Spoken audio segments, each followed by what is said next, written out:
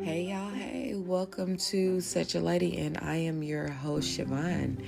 If you are tuning back in, thanks fam. If you are just now tuning in for the first time, thank you for tuning in and make yourself at home. Your family now. You have met your tribe. Listen, you are loved here.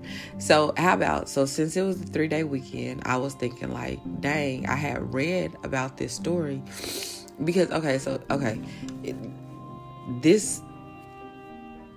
it happened was I always end up, it starts with one thing and it ends with something else. So I was reading about people who got executed but didn't die, because in the last episode, the one last week, I believe, it was saying like when people are executed, now it says that they will continue to keep executing them until death, until they're dead. So and I was like, well, why do they keep saying that? Like, is there another option? Because execution to me mean you died. Well, apparently they said that because there were some people who, when they were executed, they didn't die. So I'm like, okay, who are these people? Like, how do you not die? Okay, so this next story that I'm going to tell y'all about is a true story, but I don't know if y'all remember the game Telephone. So it was kind of like, if you don't remember Telephone, what it was, I know with us, we would sit in a circle and someone would tell somebody something in their ear, and that person would tell the next person and the next person. And then at the end, that last person would have to repeat what was said and see if it came out the same way that the person who started it said it. And a lot of times it didn't. 9 times out of 10 it didn't. So that just goes to show you that over time things change. So with this story, I'm just telling you what I was able to find. I'm sure all the facts aren't 100% there, because this story was 1702 from 1702 to 1765. So I don't that's alone. I wasn't there. I'm just gonna be honest with you. I wasn't there. And if you said I was there, your mama, because I wasn't there. And if you was there, then listen. Okay, never mind. So this story is on this lady named Maggie Dickson. Now, she was a fishwife who came to fame. Her claim to fame came after she was convicted of killing her newborn baby. Now, she survived her execution, and she was later known as Half Hanged Maggie. Like, first of all, that's not what y'all not finna call me that. Even if the execution doesn't go through, y'all not finna call me Half Hanged Maggie. It's not gonna happen. If you do, you're not gonna say it to my face. That's all I'm gonna say about that.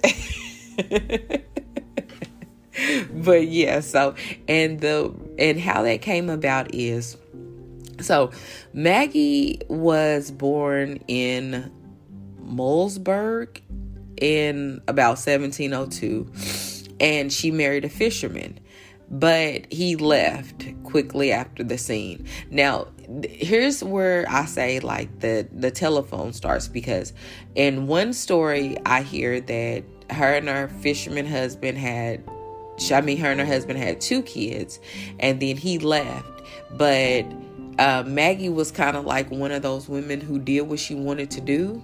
And so she left her kids with somebody, and she went to go find her husband because she was going to bring him home. That was one story. But then here's this story saying that he left. Then it was another story saying that he was in the service. He was out to sea. And so she missed him so much that she went to go find him. But regardless of whatever the case was, we know that Maggie left wherever she was at to go somewhere else. Now, I don't know if it was to find a husband. I don't know. I mean, it would make sense. Like, if you have 2 kids, I mean, where else are you going?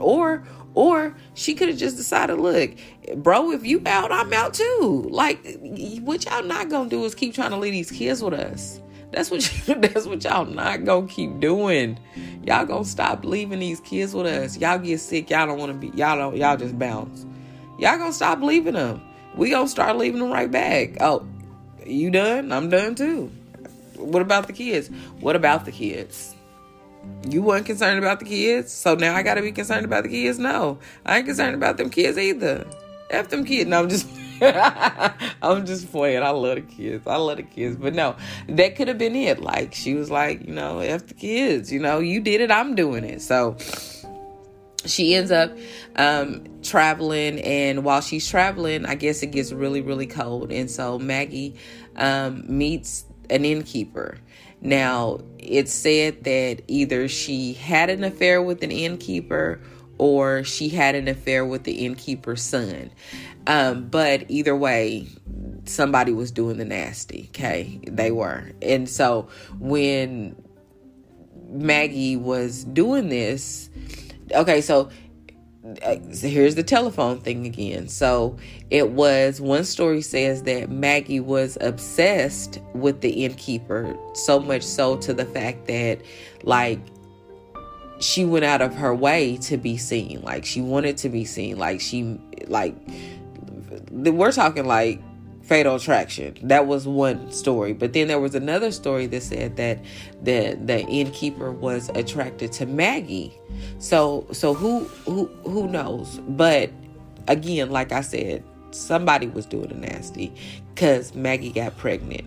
So when Maggie gets pregnant, she's still working at the inn, and she decides that she wants to hide the pregnancy because she's not supposed, in this day and age, you're not supposed to be having babies with men that you're not married to. And then also, if she do got a husband and kids somewhere, you're not supposed to be out here sleeping with other folks. So Maggie was really living on the edge. She had to keep this pregnancy on the down low. And so that's what she did. Well, I'm thinking if she was obsessed with him, or even if he was obsessed with her, if they're bumping uglies, I'm thinking that they liked each other.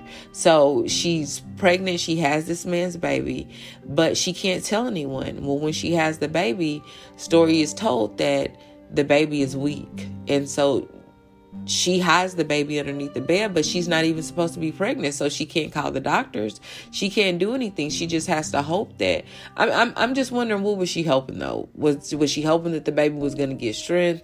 Was she hoping that she was going to be able to walk out with the baby? Was she hoping that he was going to come in and save the day? I don't know what she was hoping, but while she was hoping, the baby ended up passing away while it was underneath the bed. And so at this time, the story says that Maggie decides that she has to get rid of the baby because she doesn't want to get herself in trouble, and she definitely doesn't want to get her lover in trouble. So she goes down to bury the baby. But again, one story says that she buried the baby, and the next story says that she actually put the baby by the water because she couldn't find the courage to actually bury the baby. Well, either scenario, the baby is found, and Maggie is determined to be the mother of this baby, and she is sent to jail. Now, this is not like jail like you see on TV where, they can FaceTime you and all that stuff. No, this is like jail where they put like a chain and ball to you. So like this was like the old school jail. Like you wasn't getting no commissary. You wasn't finna be making no spreads and nothing like that. Like, this was real life jail, okay? This is prison. This was real life, okay? So Maggie's in here, and she's like, man, I'm finna die, because she's sentenced to death. Like, you don't do that. You're a woman. Women are supposed to be nurturers. How dare you? How dare you kill your baby? How dare you sleep with this man? How dare you leave your children? Like, they didn't judge her. Like, off with her head. And so that's what they said, off with her head. So I don't know how they hung the, back then they did the little ropes and stuff. They did the thing, and she was hung and she died. And so story says that the family and friends were fighting with the officials over who was going to take her body. So can y'all imagine that? Like, y'all out here fighting over who's going to take this. I mean, y'all wanted her dead. She dead. Now y'all want to fight. Like, Come on. So apparently the family won the argument, and so she's put in this coffin, this makeshift coffin, and she's, I guess, put in the back of the car. Like, can you imagine that? Like, yeah, she in the back of y'all's car or whatever. And so somebody hears, it's holes in there, somebody hears her breathing. And so then somebody tells her dad, like, hey, listen, Maggie's back here talking, like, she ain't dead. And so they're like, oh my gosh. And so I'm sure they, open up the casket or whatever, and they're like, oh, what's going on? But she's alive. And so at that time, it wasn't like it is now, where they're going to keep trying to execute you until you die. They felt like, her sentence had been carried out, like God had handled it for her, like he had intervened, and he was like, you know what, she shouldn't have been, like, he's given her a second chance, and so we're gonna give her a second chance at the same time. Now friends would say that she survived because she had become a good friend with the rope maker who supplied the hangman, and the early breaking of the rope allowed her to